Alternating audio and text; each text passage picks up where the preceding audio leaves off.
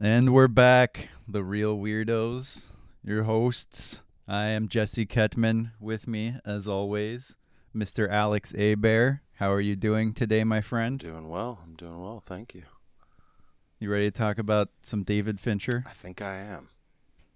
He thinks he is. Jeffrey Casino, Hello, welcome to the hello. podcast for the very first time. Yeah, it's great to be here for the very first time. Yeah, good to have you here. So today, doing something a little bit different. We're talking about Mank, 2020 film by David Fincher, Mank. But we're also decided to do a little thing where we're gonna run through the Fincherography, the Ooh. Fincher cinematic universe. We can workshop that. Yeah, that's probably a better way to put it, but hey, it is what it is. So, yeah, I mean, David Fincher, I don't know what your guys' specific relationship with him is, but I thought this would be a good sort of director spotlight because he's one of my absolute favorite directors. I've seen literally all his movies, which is rare. And yeah. So what are your guys' history with David Fincher? Well, for me, it's Fight Club. That's really was the first introduction to David Fincher.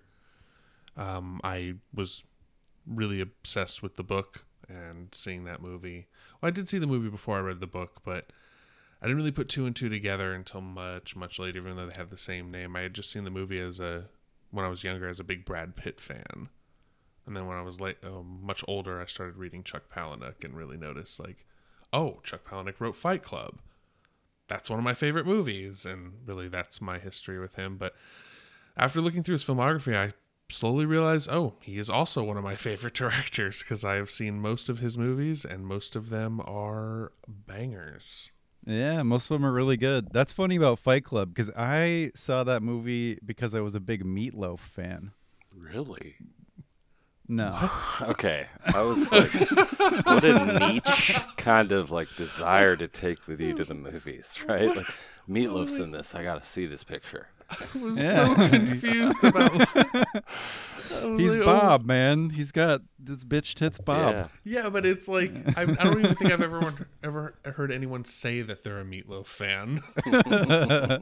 So that was really the shocking part. I didn't know if that joke would land, but it landed late, but it landed well. Yeah. Oh boy. So yeah, Alex Fincher. Yeah. What's the deal, man? I was trying to think of the first time I'd encountered him, both consciously, going into the movie and knowing that it was a David Fincher film, and then the first time that I saw a movie that I just didn't know it was him. So The Game.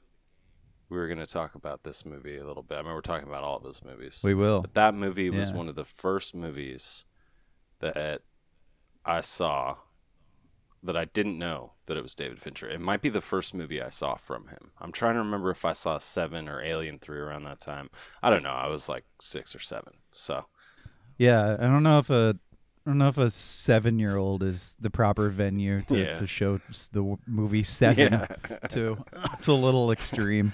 But The Game was, I thought, such a cool and original little intricate movie that I loved the atmosphere. And whenever I talk about atmosphere in films, it seems like all the credit for that needs to at least go to the director or the cinematographer, right? Because they're the ones setting up those shots and everything.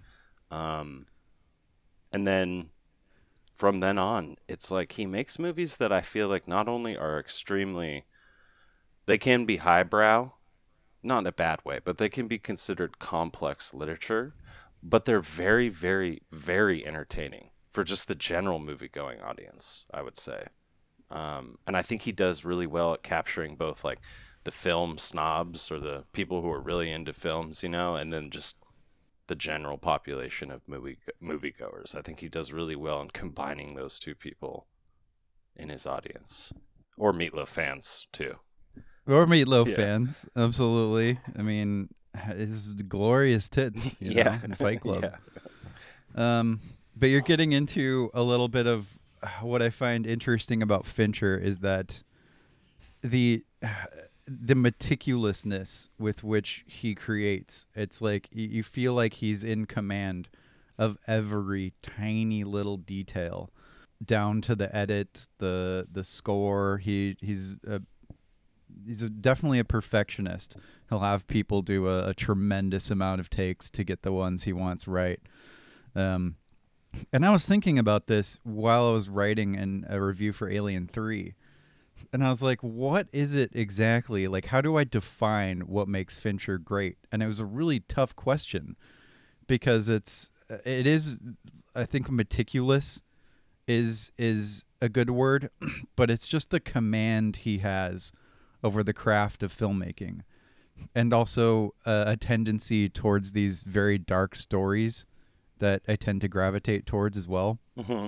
And to your point about him choosing material that is both highbrow and not at the same time, I think that's an important point because a lot of his movies, it feels like he's taking middle of the road kind of material and elevating it up to this upper echelon through his like pure skill. Yeah. And the way that he directs his actors and just every facet of filmmaking working together like so well that it's like a master like a master what's the word I'm looking for? No. The guy who conducts a concert thing. A conductor? A conductor. A masterpiece. Sure. We're like 5 minutes in. I'm already flubbing all my ideas. God damn it. Like fuck. I'm so editing some of this. What's that word? Composer. Oh, got it. That's what it Got is.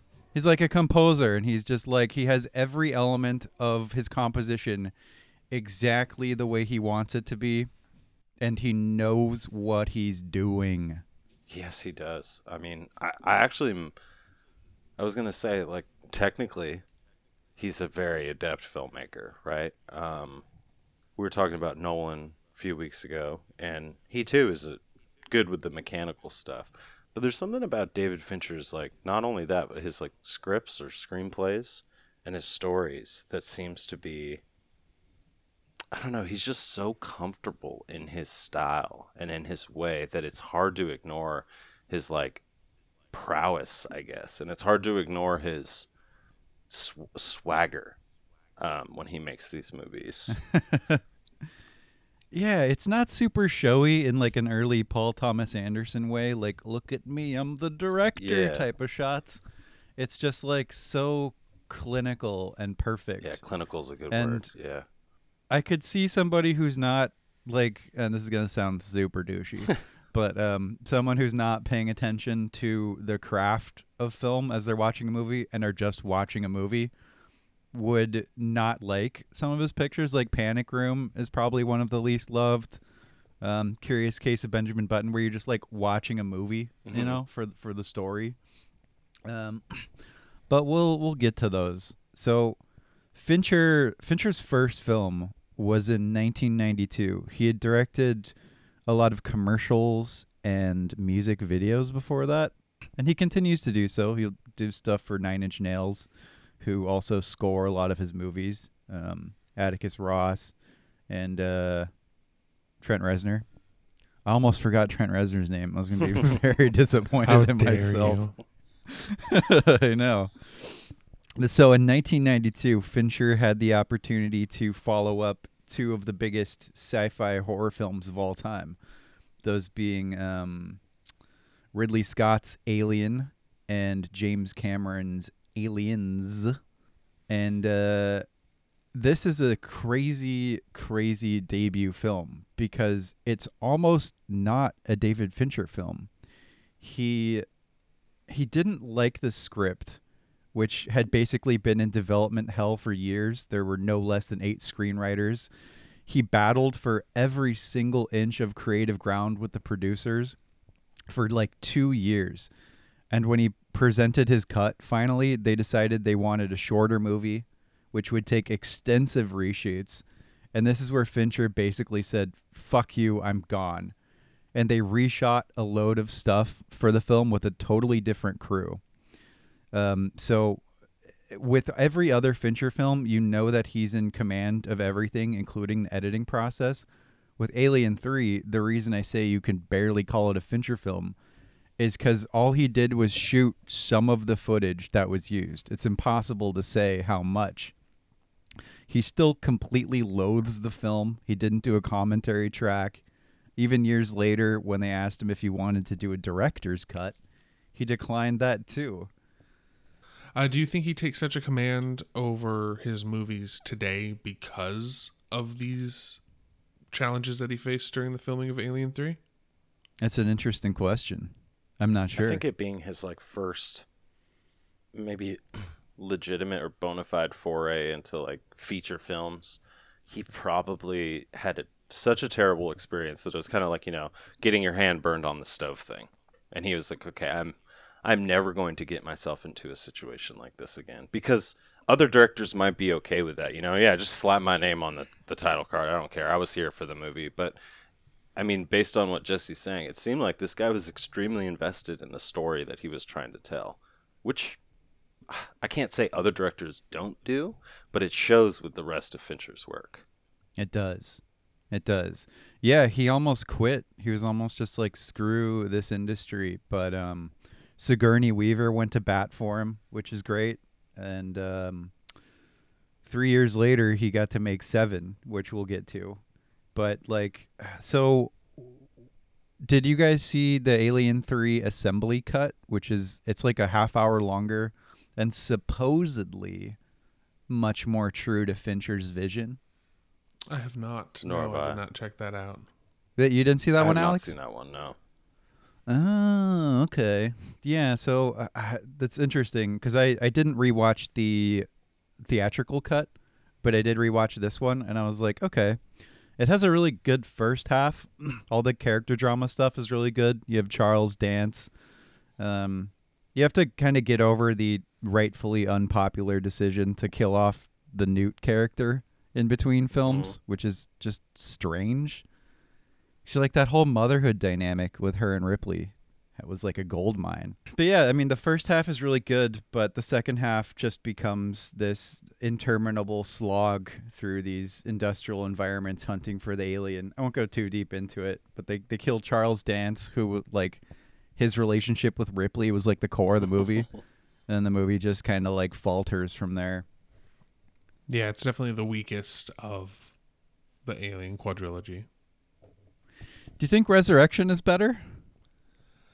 I think that Resurrection is more entertaining. I think that this Alien 3 becomes quite boring about halfway through. Yeah. And so the second half. And also I have yet to watch the quadrilogy since I was a teenager. So I definitely need to rewatch it again as an adult, but I'm just kind of judging it off my general opinion when I was, young. The first two are definitely take that with a grain of salt. pretty kick-ass. Aliens are, that's the classics. Those are the best ones, but what about Alien Covenant, though?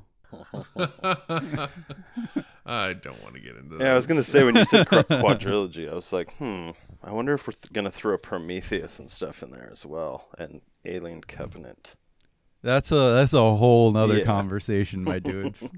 That's a whole nother complainy conversation. We'll do that for the Ridley Although Scott I think I could distill it real quick. Really good filmmaking and world building, crap script. Yeah, for sure. Yeah, there you go. There's our review of Prometheus and Alien Covenant. Yep. So yeah, Alien 3, it's a David Fincher movie, almost in name only. He shot some footage. It's kind of interesting. But, it's not as interesting as what's to come. So 3 years later, he directed Seven. So Seven Here we go. with Brad Pitt and Morgan Freeman. We were talking when the 12 Monkeys episode, this was like the breakout era of Brad Pitt. Yeah, this was Brad Pitt, like just at his high octane pretty boy, like trying to break that pretty boy aesthetic a little bit, because he started really taking some grittier movies around this time, and I think that's really what got him some more respect as far as just general moviegoers, instead of just like his pretty boy aesthetic. Like Matt Damon did this a little later. Tom Cruise already had been doing this. Like a lot of these like really handsome actors were like, okay, I want to break out of this Beverly Hills 90210 aesthetic and move into something more raw. And Seven is definitely where I saw later than Fight Club, but you can really see like Fincher creating his vision of dark, gritty, oppressive, tight in the chest, kind of a like, you know, frog in your throat movie atmospheres. And I think that's really his strongest. He's definitely a king of atmosphere. Yeah. And also his predilection towards, you know, exploring psychopaths. True. Definitely. Yeah. He loves his psychopaths. You get Zodiac, Girl with the Dragon Tattoo, Gone Girl. He definitely likes to Panic explore Room. the darker parts of the human mind, for sure. That is definitely his niche in the filmmaking. Am I right in calling Seven a masterpiece? I mean, it's pretty perfect. It's hard to find anything really wrong with Seven as far as filmmaking goes. I mean, one could argue that it's kind of now entered that realm of almost like meme, you know, like what's in the box and What's all that in the kind of box stuff. Yeah, has echoed through the ages. It's been permeated memed. throughout so much of like movie and TV culture that it can become, I think, campy. I think movies sometimes that do that you can't take seriously, or some people can't take seriously. I love Seven, but I'm also just a huge Brad Pitt fan. So I love every movie that he's in, so that's kind of hard for me. But yeah, Seven, I think, is safe to say a masterpiece, which is impressive for a sophomore film. So you love Cool World? If you love all the Brad Pitt movies? Dude, I love Cool World. Are you kidding me? Dude, I watch Cool World. I brush my teeth to Cool World. Have you seen Cool World, Jeff? No, I haven't. Okay. Fuck you. It sucks. Don't watch it. I won't, but, you know, wanted Well, to it's got challenge Brad your, Pitt, man. your smart ass. Yeah. I will say about Seven. I mean, I don't know if I'd go to such heights as calling it a masterpiece, but Ooh. Contention. I think I like it. I think it's like an extremely good movie. But I don't know. I don't know what I think when I think of the word masterpiece. But I don't know if time plays a role in that. You know, like after it has existed for a little while, and it's a movie that whenever it's on cable or anything like that, I will always stop and watch it. I think the cool thing about Seven is getting into this atmosphere aspect of David Fincher, which I think is like one of his biggest, you know, pillars of his filmmaking. The fact that you're in this city that is presumably like LA, but also like Detroit, New York, like it rains all the time, right? Which anyone who lives in LA knows that just isn't true. You don't walk out of a building or like a pawn shop and it's not like dumping rain and everything's like this darkness, right? But at the end of the movie, that's where people who live in California, they see this and you're like, oh, I've seen those. You're out in these like amber fields of like just dry brush with all of these electric, you know, poles going through, and like you're like, okay, I know where this is. Now the cool thing about it is that he switches from that first area of the dark and gritty, almost noir-like city, to this like really bright, southerny, central California type look, and it really doesn't break down the movie in any way. It fits like the atmosphere and the tone of the script and what's happening in that scene very well. And yeah, I don't know. Sometimes, you know, you get these weird little bumps or divots in time and space when it comes to logical filmmaking, but not for David Fincher, I'm saying he does a very good job of smoothing those things over for the viewer. Yeah, there are two points here. One is what is the point about kind of it being like pulpy almost, like serial killer kind of thing? And that ties into my point about him elevating material, because most of the time you have a movie about a serial killer, it's like not necessarily a B picture, but not in like the higher echelons of filmmaking.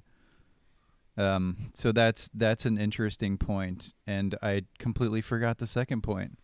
Well, We have to record this so early. well, I mean, you make an interesting point about Seven, but you have to also acknowledge the fact that Fincher, he does this special thing as far as elevating material, where he really, it's all about the characters. It's all about what's going on in this moment. It's very much a slice of time, slice of life. I hate that phrase, but slice of time. It makes you think of like a little romantic comedy. I know. I hate a little Slice slice of of life life. comedy, bro. You know, it's just a little Hallmark slice of Channel. life. Just some girls hanging out.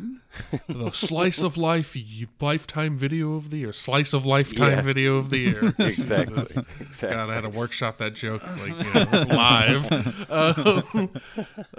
No, but it's Fincher's great at creating like the atmosphere, the area around in which the movie takes place means nothing. He's the king of nowhere, USA. I love that about his films. Yeah. All of his films take place in nowhere. Now, Zodiac's a little different, and we'll get to that because Zodiac is so famous for being a Bay Area serial killer because there's just not many of them. Yeah. And so I get that. Of course, The Social Network. His more biopic movies obviously have a setting, but as far as his just straight narrative-based fiction movies, they all really don't matter. Like Fight Club, where does Fight Club take place? Really nowhere and everywhere. You know, he kind of has this way of creating, like, it doesn't matter where it is. Let's talk about this moment in time. Not even 10 years from now and 20 years in the past. Let's talk about, boom, right here. From Tuesday to Friday. I would agree and disagree. I think like it depends what he wants to do, because what he wants to do, if it matters, then it will matter. But like you say, the Social Network has more of a place to it because it's based on real places. Same with the girl with the dragon tattoo. It feels very Swedish. A lot of like natural light and snow and stuff like that. But we'll get to that. And I remembered my other thing. There's a point about Alex talking about, or I don't know, whichever one of you chuggleheads was talking about, like the meme factor of Seven. That It's like the what's in the box. And I never think about that stuff when I watch the movie. I am so completely 100% invested, even after seeing it like 12 times. It's a movie I'll watch every couple years and love every frame of it. Yeah. Especially after Kevin Spacey shows up.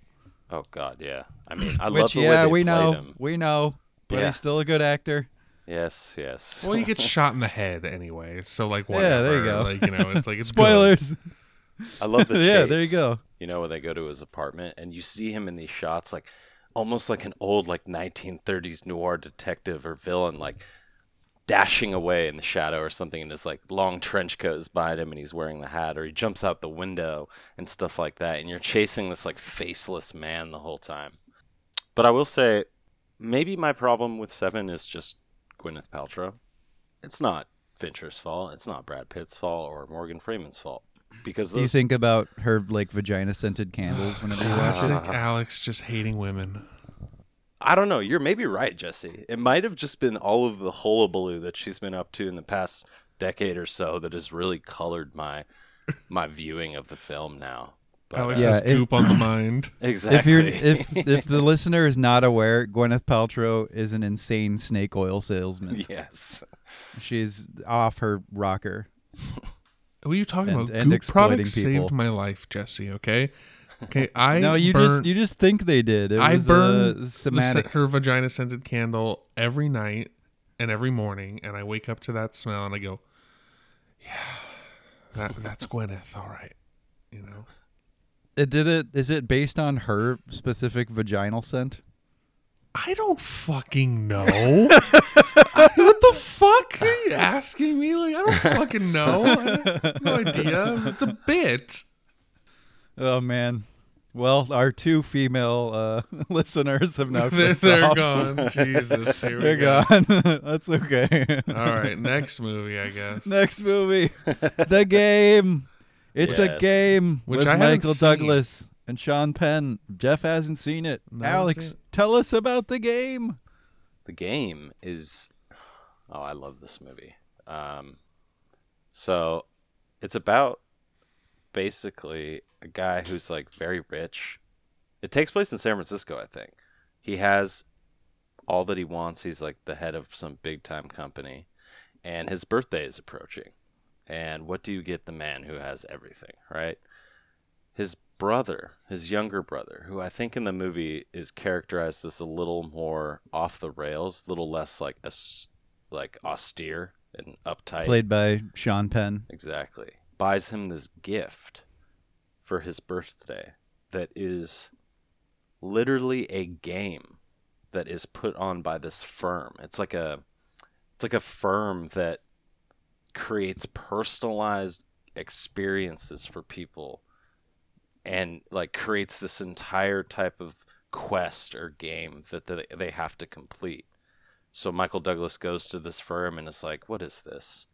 And Sean Penn's like, "You'll love it. It'll change your life."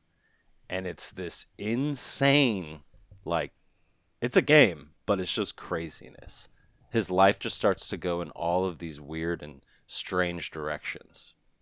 Yeah, it gets dark. It gets absurd.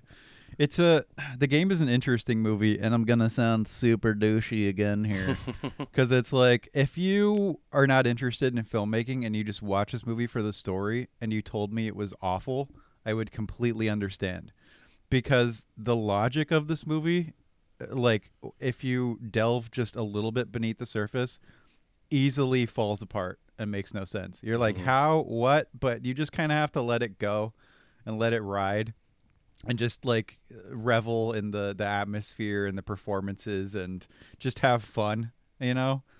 And that sort of plays to my point about Fincher elevating material, because this could easily be like a really bad movie in the hands of a different director.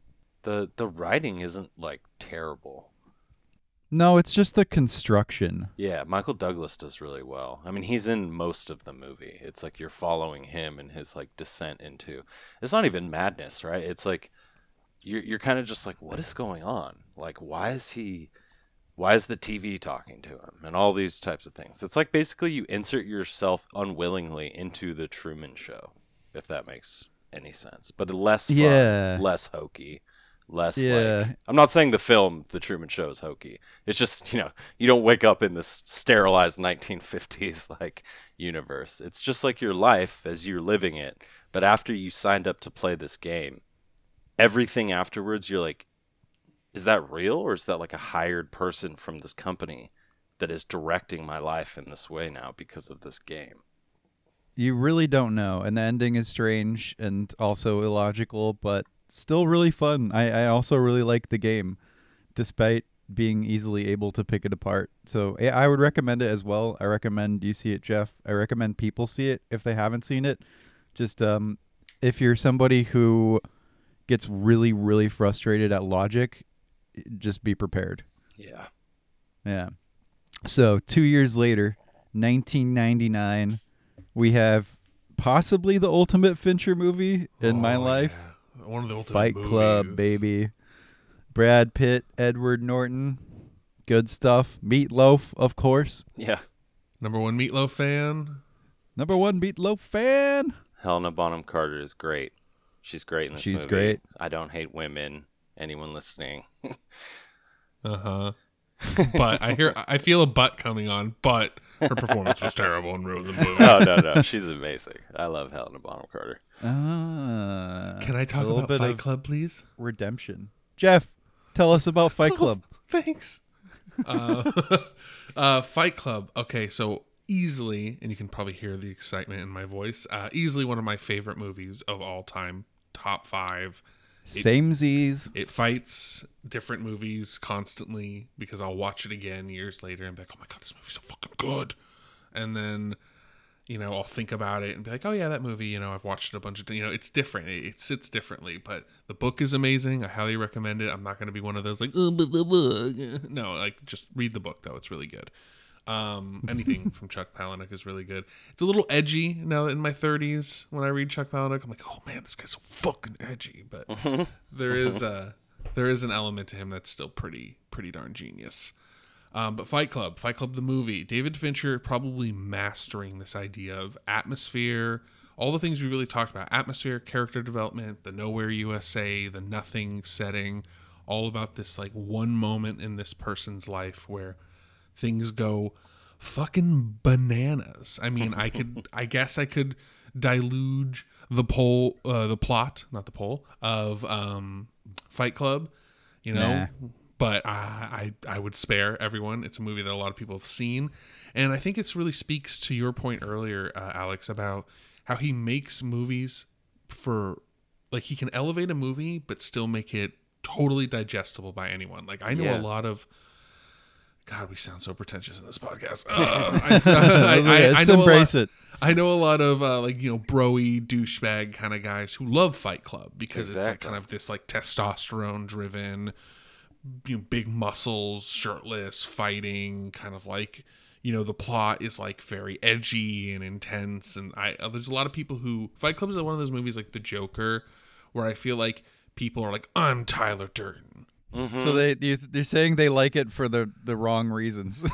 Yeah, exactly. Like, it's one of those movies, but then at the same time, the movie is fucking brilliant. It's gorgeously shot. It's shot in this like triple tone palette. It's like sepia, emerald, and like this almost like washed out cobalt.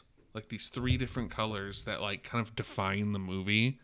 And they kind of switch between these three colors, and that's really the movie's whole palette.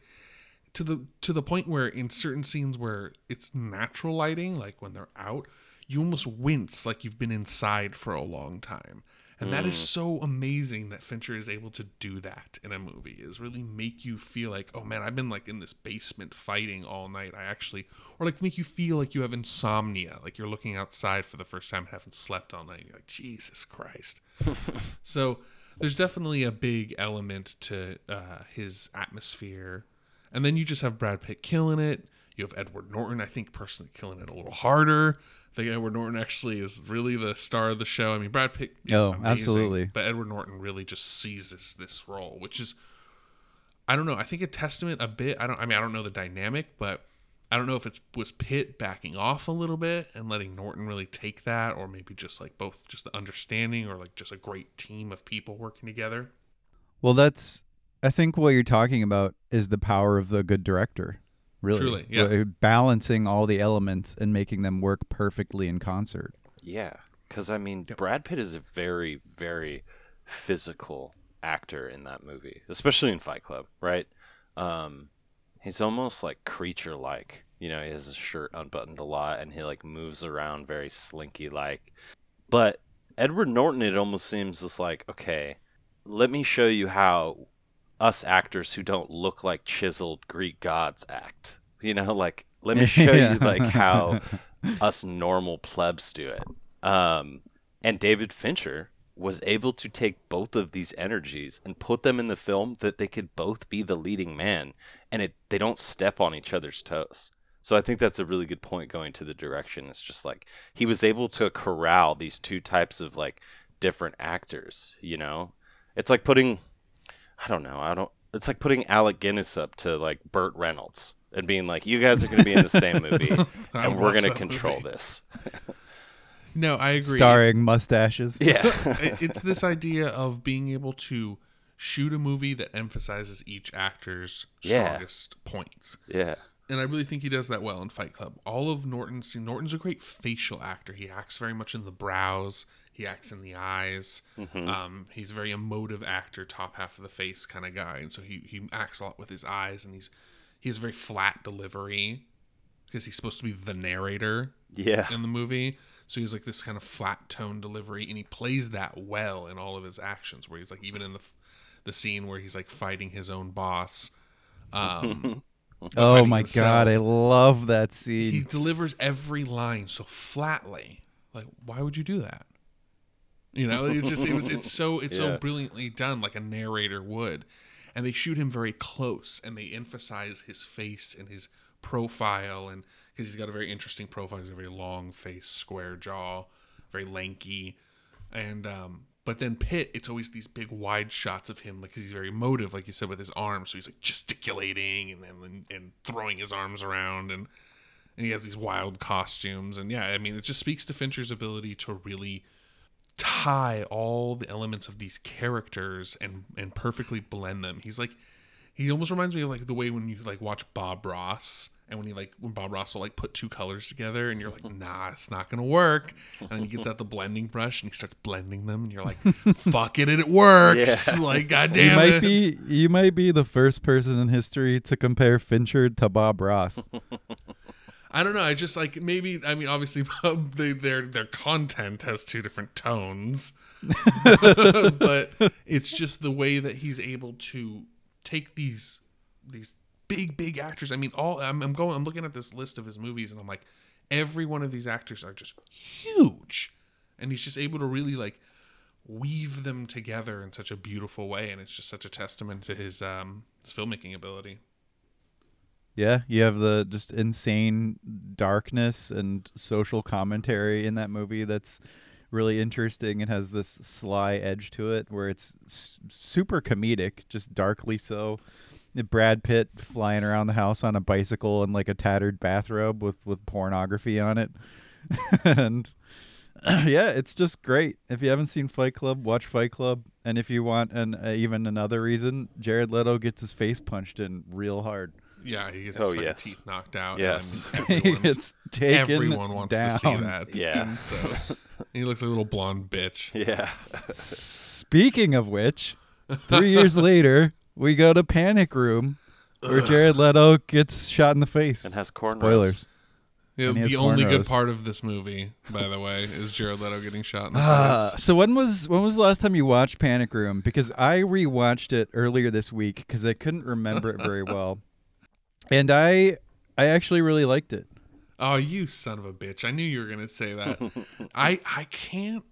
I'm going to tell you when last time I saw Panic Room. Last time I saw Panic Room was probably 2004, 2005 on like TNT. And I probably saw like the back half of it. And I was like, this movie sucks ass. And then that was probably like the last time I saw Panic Room. Try it again. So it's this is another one where it's like he's sort of elevating material. I hate to keep going back to this, but it's true. And it's the performances are really good. You have Jodie Foster. Forrest Whitaker wins the movie, in my opinion. You have a young Kristen Stewart, hilariously, as the daughter. Mm-hmm. And it's a movie that I could really give or take the story, but it's not. It's more about just the construction of the plot more so than the plot, you know. And the dynamic of Forrest Whitaker like actually having a heart while also trying to get into this panic room to get the treasure where these ladies are. And it's another one where it's like you can see Fincher, if you're aware of it, being in command of all elements of atmosphere, filmmaking. The score is super interesting. And yeah, I mean I enjoyed it. Yeah. Like, Alex, what's your thoughts on Panic Room? I saw it within the past year. It was on one of the streaming services when we were up at school, and I just had some downtime, so I threw it on. I enjoy it. I think it might be... I don't want to say it's one of his like weakest movies, because I hate even applying that adjective to it. But if we're talking about, the entire work of David Fincher... I think you're right, though. Yeah. It's minor. But I actually really enjoy it too. And going to like Nowhere USA, it's like literally we're gonna go to this panic room, and everything is going to take place inside of this house. And he does that so well. He does it so well without boring you, or like, it's not like Rear Window. They're not like sitting in the same shot or frame for the entire movie. But I watched that this week too. That's funny. Oh, it's a great movie. But I mean, it's so good. I don't get on people when they're like, they like need to get up when they watch that movie and walk around for a second. But this movie, I actually thought, I loved the way Forrest Whitaker's character develops in it. Because you have a sense that he's a little hesitant to be Mr. Cruel Badass guy. But then you realize towards the end, his goal is almost to get the treasure inside the panic room to then save the women inside of it. Because he's like, my partners are going to absolutely kill you unless you give them what they want. So he plays this role of like, I don't know, Fincher just did really well with directing Forrest Whitaker in the film. Also, I just wanted to say that the really bad guy in the movie, the really bad dude that they bring along with that gets his hand smashed in the door, his name is Dwight Yoakam, and he's like a country music star.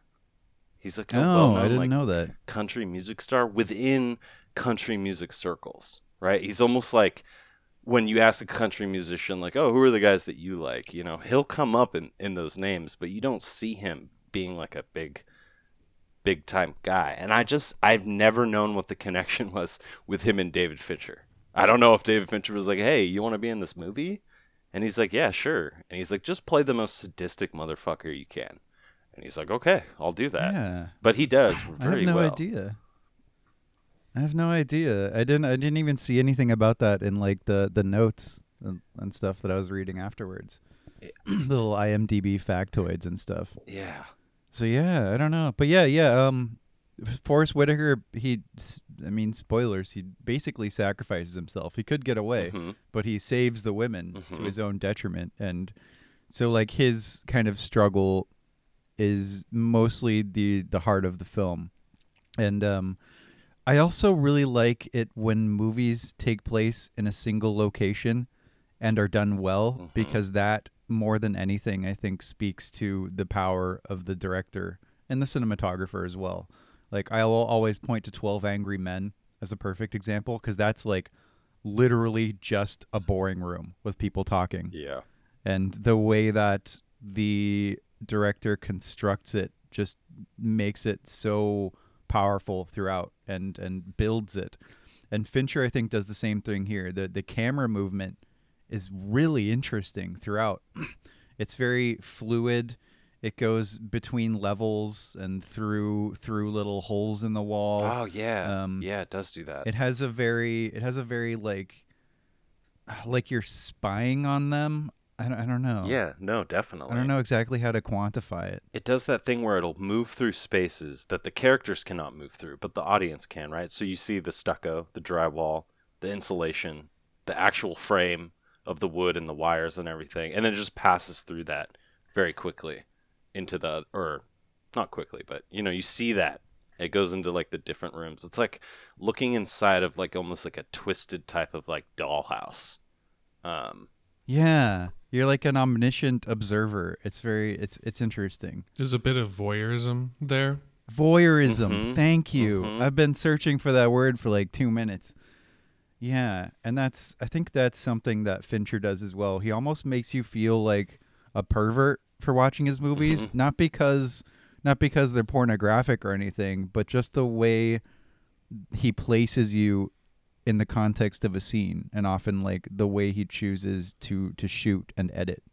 Yeah, it's almost like we shouldn't be privy to these thoughts going on in the character's head, or even in the whole experience of the film. It's like, as an audience member, you're like, I feel slightly uncomfortable in knowing this about this person or that about this person. But it's not, like you said, there's nothing sexual about it. That word is so charged with the sexual aspect, voyeurism, that definitely it might even be just like solely for that purpose. But I like using it as well for especially for his films. Well, the voyeurism is just, it's more of, the way I think about it is just this, there's this idea of watching someone who doesn't know that you're watching them. That's really where the creepiness comes in. And then like people can co-opt that ideal for whatever they want. But really the idea of voyeurism is just the kind of pit in your stomach feeling when you know you're watching something that someone didn't know was being filmed. Yeah. And that he's very, very, very good at that. And I would definitely agree. He definitely puts uncomfortable moments in his movies on purpose to kind of change your perspective on particular characters or a particular scene. There's plenty of uncomfortable moments in Fight Club. We don't even need to, the whole, Bob scene is pretty strange and off-putting. The girl with the dragon tattoo is also that way. Yeah, we'll get to that. Yeah, it's an interesting point to make because I mean, really, if you want to look at it broadly, that's what cinema is. You're having a voyeuristic window into a story with I mean, generally the characters aren't aware. Sometimes they are, like in Funny Games, one of our favorite films. But so moving on, 5 years later, 2007, he makes Zodiac, the cool Avengers prequel starring Robert Downey Jr. and Mark Ruffalo. And it's got Jake Gyllenhaal in there as well. Mm-hmm. Yep, fantastic film. Really, really love this one. My only gripe with this film is I wish it was like 2 hours longer. It's very long. It's a very long film. That's strange. Like 2.5, 3 hours or something like that. Yeah, it pushes around that area. I just mean it more in like, I just very much enjoyed like the character development, the story, the like whole atmosphere that I just wanted like more of it, I don't mean like it was a mistake that it wasn't longer. Sorry, I should have clarified that. Yeah. I really like that movie too. I think it's extremely entertaining. Yeah, it's a very entertaining movie. I didn't really know a lot about the Zodiac before watching this movie. I mean, I've researched a little bit about him in the past just because it's a local kind of folklore thing for us, but never really looked into him. And so this movie was kind of like my first introduction to that.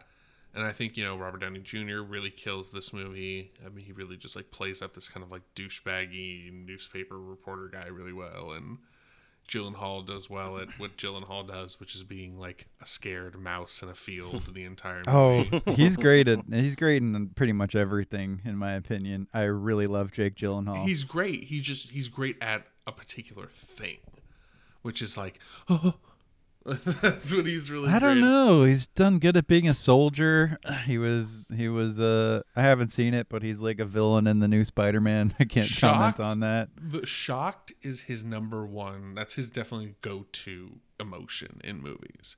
Is like shocked or taken aback about something. I don't know. That's always what Jake Gyllenhaal looks like to me. But I digress.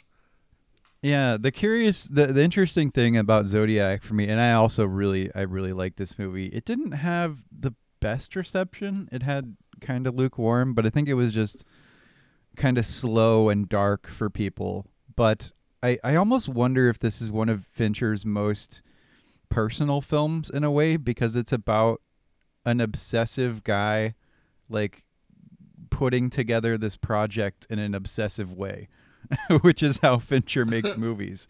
And he did like years of research to do it and planned it meticulously. Like there's 5 years between Panic Room and Zodiac. It's not the longest he's gone between films, but it's still a pretty decently long time. Yeah, I mean, there's definitely there's an aspect of the shock value. I mean, that scene on the lake in Zodiac, like Berryessa scene, where like the Zodiac comes and like stabs the two people after like tying them up and stuff. Like that scene's hardcore. Like that's it's shot flatly. It's very quiet and muted. Showing the beauty of Lake Berryessa, but it's such a like dark and awful thing, and it's all a true story too. So that kind of adds to like the tension and the fear that he's trying to generate. But was that the one during the day? Yeah. As far as like speaking to his obsessiveness, I mean, I think that's a bit of an interesting point to make, because I mean, while I would call him an obsessive filmmaker, he definitely is about the particulars and the details.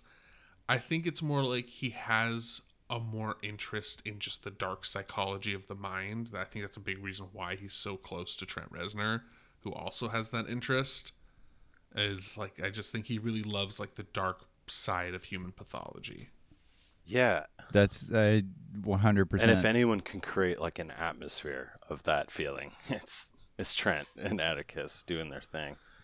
But yeah, going back to that scene that you were just talking about, Jeff, that's one of the first scenes in like either a horror or like a murder type movie where I was legitimately like afraid, even in the broad daylight of the shot. Like there are horror movies when I watch them, like I'm never afraid when the lights are on. right? Because it's kind of like a little trope type thing. Like if the lights are on, you'll probably be okay from any type of like jump scares or anything like that. But that shot of the hooded figure like walking through that dry like gold brush, it was just so, I don't know, it was just so disturbing, and I felt actually scared in that moment. Like this is creepy. But yeah, maybe the Zodiac just had too much of like a extravaganza folklore around him that people, when they saw this movie, they weren't like satisfied with the way that Fincher was telling the story. You know, they're like, I want to see the blood and the guts and like the weird places that he lives in, and it's really just the story of like these three kind of tertiary figures that are trying to figure out what's going on. You have the detective in Ruffalo, and then you have, you know, the small time little, like Jeff said, like, hey, I'm just here to write papers, like in Jake Gyllenhaal. And then you have, you know, the like weathered, like, you don't know what you're doing. I mean, Robert Downey Jr. was great in it, but that's like what his character plays. So yeah, I think when people tuned into Zodiac, they're probably expecting like a fun serial killer movie, but it's really about an obsessive nerd for most of it, you know? It has this oppressive dark tone, but it is just like about an obsessive nerd tracking down all these leads very meticulously. It's not like a Jason Voorhees extravaganza or something like that. But it's not also So an action horror thriller with the bad guy behind the gun chasing the dude in the car. It's not like Deja Vu or something like that. It's very much just like a code-breaking geek. People are like, oh, we don't want to listen to you, nerd. And he's like, pulling up his glasses, but the facts and the figures. And it's just like, it's like that kind of movie, but it's like actually the nerd. Exactly what the nerd actually like wins in the end. Oh, Well, nobody man. wins because he was never caught. But That's hilarious. Well, yeah, Zodiac, great picture, very meticulous, methodical, atmospheric, great performances, just a whole lot of scenes, and they're all good. The color palette as well that Jeff was talking about. I think that was really important to bring up, because I think that color palette of the sepia, emerald, washed out cobalt is like the perfect way to describe most of his more recent films, and everything from maybe Fight Club on. You know, he took this like, okay, this is my color palette. This is the tones that I'm going to use. he uses cold, rusty tones. That's definitely what I would call his palette. Is anything cold, anything rusty. David Fincher movies are like, I would call them like an old junkyard chain link fence, like early in the morning, where it's still cold and dewy on the fence. Maybe in like Eastern Europe or like the East Coast where the skies are like gray. To that point, we have a movie the next year which is very much not looking like that. Yeah. Called The Curious Case Yeah. of Benjamin Button. With Brad Pitt, This movie is shot in firelight. the wonderful Kate Blanchett, Tilda Swinton. Yeah, it almost feels like a Spielberg movie. Those like warm, like super warm lighting, like everything has this glow around it.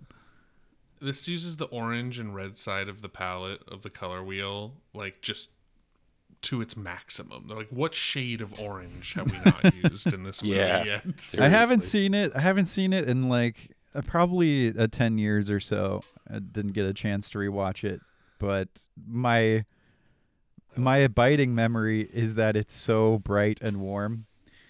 I'd have to see it again. I remember I liked it, but I think I liked it more for the direction, like just the movie making, than I did the story. Oh yeah, totally. I mean, this movie's a lot like how I put like Hugo in the category of Coppola. That's Scorsese. Fuck, god damn it. All right, retake. One of those Italian guys. Fuck off. Oh no, now we're keeping it. I put this movie in the same category as I put maybe Hugo with Scorsese. Is like, it's a movie that doesn't really fit his dynamic and his frame, but it's still a beautiful movie and it's still done really well. Benjamin Button is definitely not at all Fincher's wheelhouse, but yeah, he still, I believe at least, I think he really crushes it. I think Brad Pitt plays a very difficult role very well. which I think is very much his mantra. But it's just a warm, comforting. I mean, it's almost a Christmas movie in my mind. It's almost like that time of year that you would watch it. It's like, it's just after Thanksgiving, so we're gonna sit down and watch Benjamin Button. Right. You know, it's one of those movies. I wonder if it was like David Fincher wanting a palate cleanse after deep diving for like 5 years into the obsessive Zodiac thing. I could easily see that, because if you see it, then after that's The Social Network, which is also like different. It's a little more of a deep dive into like, but more of like a social, I mean, the Social Network, but with more of like a social aspect and a biopic type of lens instead of like getting into the mind of a killer. Yeah, Benjamin Button feels like a palate cleanser for sure. I'd have to rewatch it. Alex, what did you think of Benny Buttons? Yeah, this movie is like the most sentimental of the David Fincher movies, I would say. It almost seems it almost veers on like Forrest Gump-y, like Spielberg type of energy. Yeah, it does. You know? And it's like you could almost see it being played by Tom Hanks or something. Yeah, it's like American folktale or American mythology almost, you know? And I love the locations of it. I love all the different characters and like the different experiences that the main character goes through in his life. He's with the sailor. He's with the button maker, who's his adoptive father, who's also in a lot of Guy Ritchie movies. He's he has the maternal figure, the house like caretaker person. I don't remember any of this. Yeah, I mean, I have the movie pretty well burned into my memory, especially the ending scene. There's like a voiceover that Brad Pitt does, and yeah, I remember him with his CGI young face on a motorcycle. Yeah, exactly. That's one of my memories. Like it's one of those movies where I remember how I felt about it, and I remember what it looked like, but I don't remember too much more. So I'll just let you guys take this one. I mean, the practical effects and CGI of Benjamin Button are probably the weakest part of the movie. Have they not aged well? Yeah, it's just not like the aging. Ooh. I like. By the way, the movie's about Brad Pitt aging in reverse. Yeah. It hasn't aged well, you fucking jackass. It's more just, it's just they didn't. The old Brad Pitt's good, but I think old age makeup has already been pretty perfected at that point. Yeah. But young, like de-aging, digital de-aging, just started. Makeup de-aging had just started. Yeah. And it was just not, his younger versions are just not, they're just not good. It's like that Instagram filter or something. Yes, exactly. You can really see like the facial mapping that they're putting over it. And it's like when he moves, it's like kind of like shaky and he's no Grand Moff Tarkin. Exactly. Although even that was weird. That was like unsettling. Something's off there. That was so uncanny valley. Yeah. I was gonna say, the core of this movie it's a love story. It's not like you guys said. It's not like a, this weird like dive into like not the supernatural, but the really psychological or things like that. But it is, in its own sense, very philosophical. It's about, like, what do you say about life? Like, what can a man aging backwards tell us about our lives? And that's basically what the movie is. And then he also has, very strong romantic connection with Cate Blanchett's character. And it's like another thing to ponder. What does aging backwards do to love? It's funny now that I'm thinking about him like moving backwards in time. I'm just thinking about our Tenet discussion, and I'm like, it was you motherfucker. It was Benjamin Button the whole time who started this reversal of like entropy and war and all this stuff. He did it all for Cate Blanchett. And yeah, exactly. And why wouldn't you? She's lovely and she's fun great. To watch. She's such a great actress. Yeah. The ending of Tenet would be so beautiful if it was him on the phone right before he kills the weapons dealer woman, and he's just like on the phone, and it's just like, oh, it was him the whole time, and it just clips to like digitally de-aged motorcycle, just like and that's the end of the movie. The real protagonist. Perfect. Yeah, exactly. So one more thing I'll say about this movie is that I feel like he might have wanted an Oscar. David Fincher might have like, that's like the most was self-aware, I would say, and he was reaching out to the Academy almost with like, look, I have empathy. I have my master filmmaking. I have big name actors who are acting well. It's like this Americana type, celebration of just these weird little folk stories that mesh together. That's probably the only bad thing I would say about it, is that it just gets a little too self-aware, or it like panders to the Academy. But I don't know. That might just be the Forrest Gumpy aspect. Yeah, I mean, I could see how you'd think that by watching it. I don't know if that fits in with Fincher's like MO, but you could be correct. I don't know. The funny thing is, his next movie, The Social Network, was one of his biggest Oscar grabbers. It didn't win. It only won screenplay, editing, and music. It's also Nine Inch Nails, Trent Reznor, and Atticus Ross did the score. They do most of his movies. But it was also nominated for Best Picture, Best Actor, and Jesse Eisenberg, directing, cinematography, all that stuff. And I rewatched The Social Network just a couple days ago, and boy, oh boy, is that movie good. Whew. My Lord. It is so good. So thoroughly good.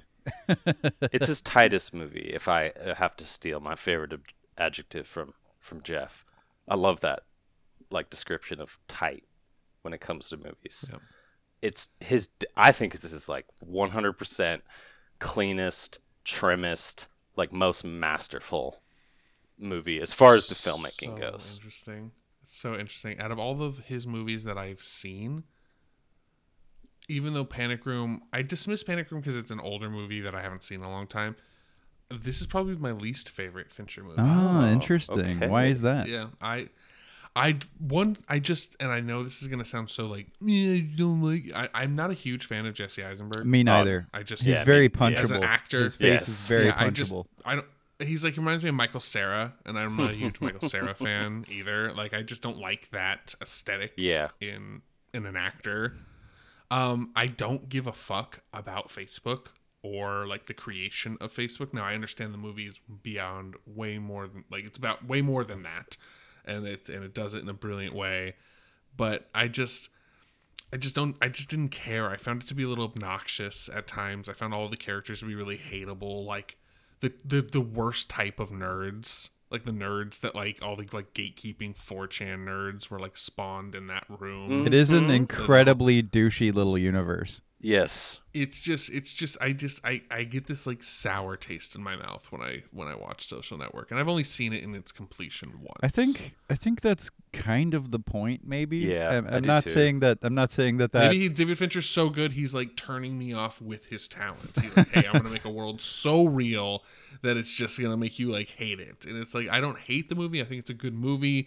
There are some certainly really cool scenes in it, but for me, it's just off-putting, and when you combine it with Jesse Eisenberg, it's just like fuck you, noob. It's just like that type of nerd aesthetic and vibe, and just like, I don't know, it just feels like a giant. It's like you could rename this like movie to like The Creation of 4chan, and I would be like, oh yeah, okay, that makes sense. Jeff's more of a MySpace guy, anyways. So. Yeah, exactly.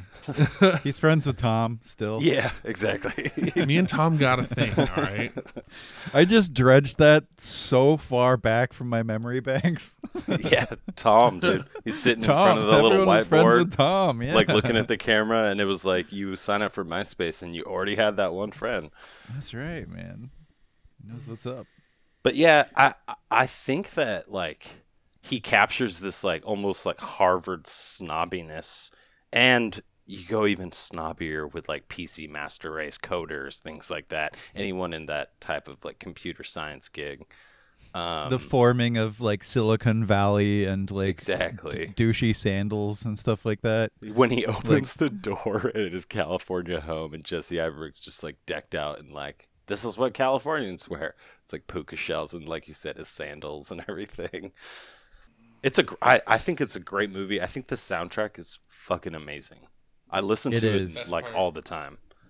Well, yeah, it's the best part of the movie. Yeah. I mean, if you put Trent Reznor on anything, it's going to be the best part. The best part of the movie, Wanted, is the one Nine Inch Nails song in it. What's Wanted? The Curve the Bullet one with James The Curve the McAvoy. Bullet, Angelina Jolie, James McAvoy Oh, movie. I haven't seen that. Is Samuel Jackson in that? Morgan Freeman. Fuck. Let's edit that out. I don't know. Anyway, the Social Network. You got 2 votes for really, really great, and 1 vote for pretty good. It's definitely his most critically acclaimed film. The critics just loved this movie. Yeah. Well, yeah, this movie is like rife for like popular and critical like analysis. I mean, it's just like it was the first movie that really like cracked open that door. Yeah, it is. You're right. And like showed you like the behind, because before that, this movie, like Facebook was kind of mysterious. It was like this huge monster that everyone was really addicted to. Unassuming. It wasn't just like this like stop before the grave that it is now. Yeah. Yeah. Or just like all old people stop before they die to like talk about their opinions. If there's any problem with the movie now, with 11 years behind it, it's that, wow, you probably humanized Mark Zuckerberg a little too much. Yeah. Yeah, like he's basically like just a super villain at this point. Yeah. Yeah, the Winklevoss twins, like it shows you that like that whole kind of dynamic and like this whole new world of, like, undercutting nerds. Yeah, so it definitely it peeled back the veil on an area and a genre that wasn't really explored, but it's a window. It's a window into a world that I didn't understand and still want nothing ever to do with. Absolutely. It spawned some very annoying social. I hate saying that word in regards to this movie, but like social idiosyncrasies or quirks. You know, all of a sudden, all my friends were ready to be startup people. They were all being entrepreneurs, right? They would all call themselves entrepreneurs, and they'd use this movie as like kind of like a springboard for their inspiration. And they would always talk about how he like dropped out of Harvard and was like, fuck the system and all this stuff. And I've always had to remind them, like, you know, he got into Harvard first. He had to like, you have to work hard and you have to like put your head down and be like pretty decently smart to get some of this stuff done. It's not like he was just some random college frat boy dropout who was like, oh, I'm going to make this, you know, this like random program. So no, yeah, it was if you take away any elements of morality, it's a pretty astonishing story. Oh yeah. Like you're just like, wow, that's like, but it almost takes somebody who's that idiosyncratic and like amoral to a point to be such a weird like tech genius and make that much money. Yeah. And fuck people over hard. Fuck like his best friend over. Like your only friend. Yeah. Who's probably, I think that's the best performance in the movie is Andrew Garfield. Yeah. Definitely. He really wears his heart on his sleeve, and he's good at that. But yeah, let's move on. The next movie is 1 year later. Fincher's just banging them out at this point. 2007, 2008, 2010, 2011. It's weird for him, but it won't last, unfortunately. But we have the most understated of James Bond films, The Girl with the Dragon Tattoo, with Daniel Craig, Rooney Mara, who was also in Social Network, and I really like her, by the way. I really like Rooney Mara and everything I've seen her in. Yeah. Christopher Plummer, Stellan Skarsgård. Alex doesn't. Yeah. That's Wait, is Rooney Mara okay? a woman? Oh, God. Is this a thing now? No, This is gonna it might become be a thing. I'm trying to make it a thing. I poor really Alex. am. I'm trying to make Alex into the chauvinist. For our of next the movie, podcast. it will be fried green tomatoes and steel magnolias. Like, Yeah, right. let's go hard with super the girl power. self-aware. Yeah. Alex Veer's Yeah, complete sister. 180. Yeah, the vagina monologues. Yeah. God, this makes us all sound so horrible. Yeah, that's funny. Oh shit! Oh, it's funny. Oh, okay. Girl with the dragon tattoo. Yeah. Fuck, do I love this Great, movie? Oh, man. great stuff. Oh, Yeah. Fuck, do I love this this movie Why do makes you love me it? angry. Really? Oh, this movie. Sorry, let's go do ahead, let's Jeff. do love first. Let's do love, Jeff. Yeah, I was about to say, let me go for it because I really want to see what you're saying. But I love this movie, one, because, again, let's talk atmosphere. This movie is Swedish as fuck, Yeah. which is great. This movie is really, really I think it's probably one of his darkest movies as far as just tone. This movie is shot like you're freezing cold when you're watching it. It's all the deep blues, piercing snow whites, blacks. Like, just this whole movie is all subdued color tones, which I really enjoy. I love that cold feeling. It makes you feel like you want to wear a sweater. I watched this movie actually with my little brother when he was probably 16, 17. And there was 2 gratuitous anal rape scenes in this movie. And the whole time I was watching it, I was like, okay, this first one, this is a pretty gratuitous anal rape scene. And then they have a second one, and I'm like, oh my God, again? Like, how are you going to do this twice in the same movie? And I remember looking over at my, at then time 16-year-old brother, he's 24 now, and being like, this is awkward. Like, this is kind of an awkward thing. But I saw it in films, and it's, I mean, Daniel Craig is just, I mean, he's great. I mean, say what you want about James Bond and I like love how it. campy those films can be. I mean, not the new He's ones, fucking man. great. The new ones aren't campy. Stellan Skarsgård, Christopher Plummer. I mean, everyone just crushes it. It's dark. It's spooky. The twist really nailed me because I had never read the books or anything like that. So the twist really got me. Mm-hmm. And it's a great film. Yeah, Rooney Mara just kills it. Yep.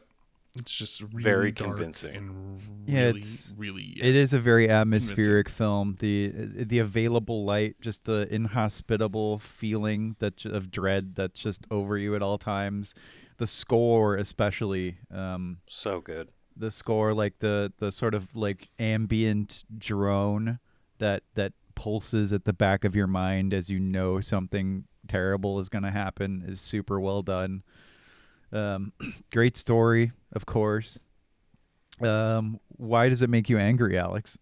So I regret saying that so early. I might have spoken too soon, but that's not what I meant about the film. Doesn't make me angry. The breakdown and collapse of what should have been a trilogy makes me angry. Oh yeah, because it never continued. They gave up. Unfortunately. I mean, Daniel Craig was, he had conflicting issues because he was doing James Bond.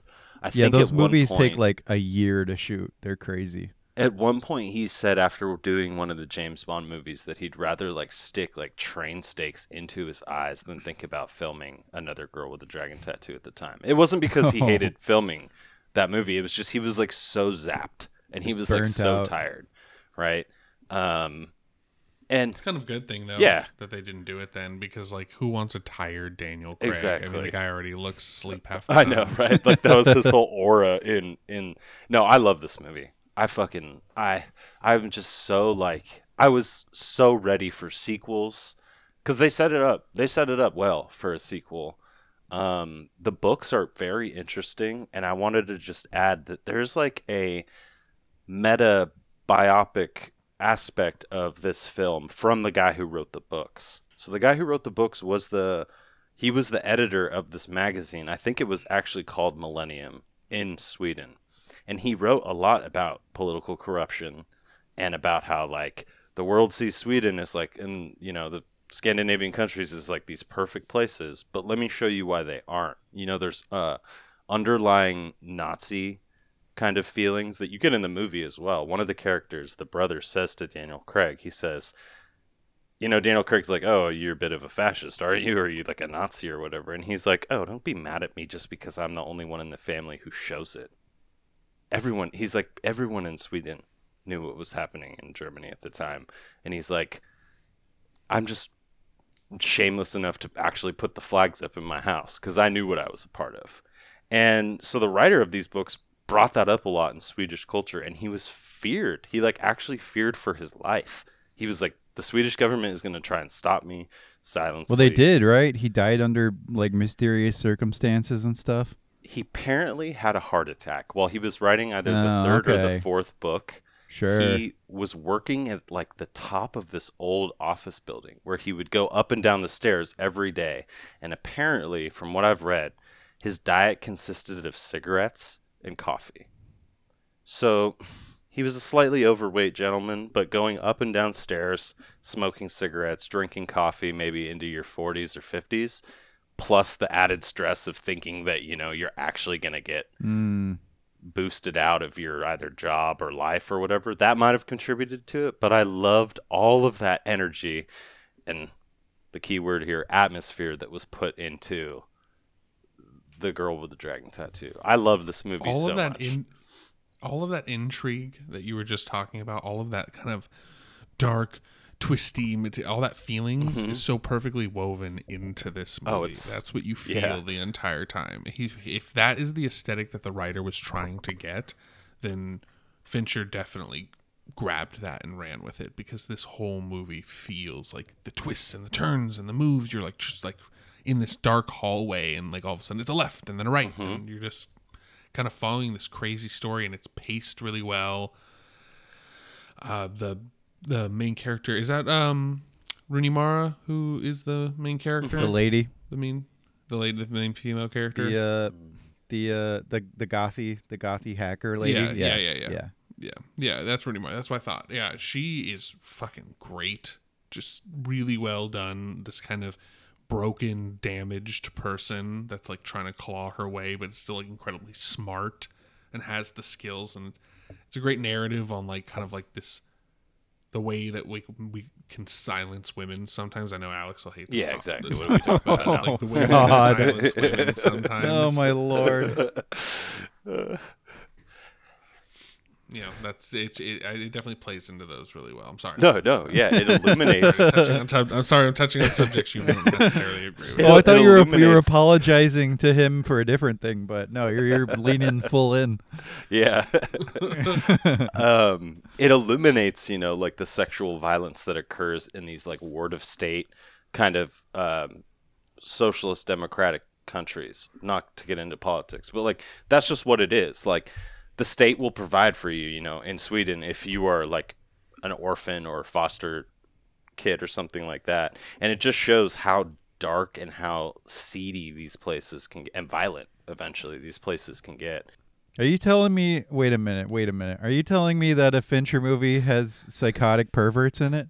Yeah, exactly, right? Like there was something about this movie though that he did that psychotic pervert thing so well. I mean, when you start playing Enya in a room that is like super, it's like IKEA's version of what a murder room would look like, right? When Stellan Skarsgård has them tied up. It's like really clean and really like, oh, look at this is the demonstration room. Like we have these in IKEA's, like where you tie up your victims and put on Enya and oh, you tied them up with the props? Yeah, exactly. You tied them up with the oh yeah. I tie mine up with the skull. Exactly. Let me find the instruction manual around here somewhere. It's like these playful little images of guys, setting gotta have up an a IKEA death contraption. But Sweden. Yeah, exactly. Sweden.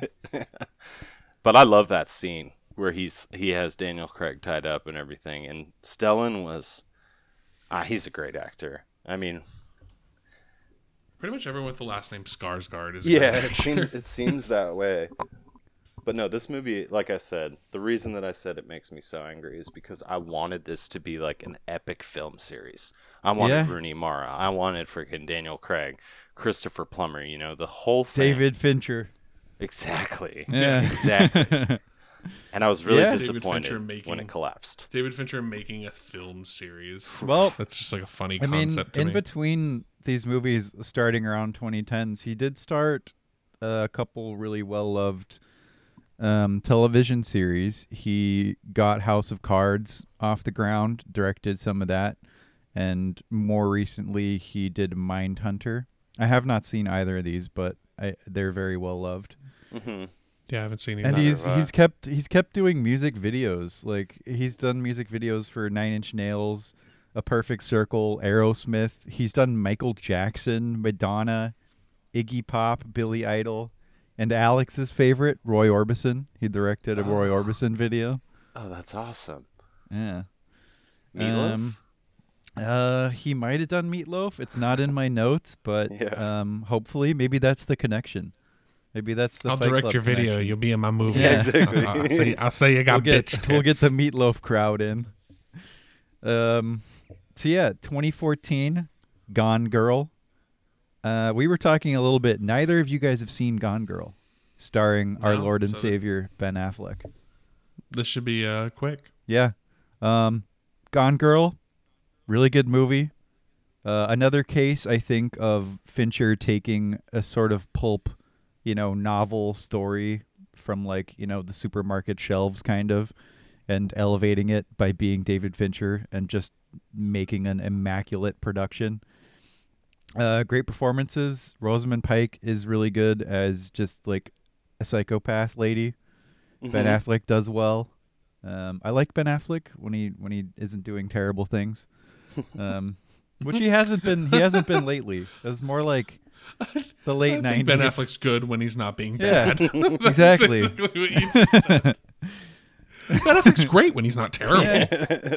But there's a large spectrum there is the point. It's not like consistent, although it has been lately. So good for him, So yeah, Gone Girl's pretty good, and that leads us to Mank. But we're at like an hour and a half, so I think we'll just cut this episode and have this be our David Fincher talk. Cool. And we will be Bye. we will be back next time to deep dive into Mank and talk about some other movies that are also about filmmaking, which I find to be Movies about movies. a very interesting topic. Yeah, we're going to talk about movies. How weird is that? I know. Multiple movies. Talking about movies that are about movies. Talk about movies, blah, blah, blah, blah. We're so fucking meta, bro. Postmodern, baby. Good chat, gents. Thanks for joining us. Yeah. Thank People you out guys. there. Sorry about this, too, for the time. Thanks for listening. Thanks for I listening. appreciate Thanks it. for I hope we've got some good recommendations for you here. I mean, really, Yeah. just watch all of them. Is Yeah. basically Yeah, the if you haven't takeaway. seen any of these incredibly famous and well-received movies that most people have seen, go ahead. Oh, come on. Because we're over here requesting the eclectics. Yeah, and I mean, this is no like we're not asking you to watch like Spielberg or Ron Howard or anything like that. Like this is not a large amount of movies. Anyone listening could get through the Finch. What are we calling it? The Finchology? The Finchiverse. Finchology. I like that. The Finchology. You could probably skip Alien 3, although Yeah, that one's up to you. But all the other ones, watch them. They all have a lot of value. Great director. I don't know if it's hard to encapsulate why he's so great, but I hope we did a decent job. Yeah. He's just a good old boy. He's He's a good old. He's good at making them moving pictures. He makes those movie pictures, and it's just like you look at his technique, you look at how he does things, and it's just the best way to make movies. Yeah. It's Yeah, I would have to put him in my top 5 favorite directors. any up type there. of person that you are too. You'll find someone to root for in his movies. You don't have to be, the Brad Pitts or the Jake Gyllenhaals or the Jesse Eisenbergs. It's like you will find in his movies that he treats his characters so well that like even when we were talking about the girl with the dragon tattoo, I mean, Rooney Mara is the main character, but so is Daniel Craig, and they don't steal from each other, just like Edward Norton and Brad Pitt in Fight Club. So he must be a very good people person. He must be very good at dealing with other egos and such. And it works. It makes his movies great.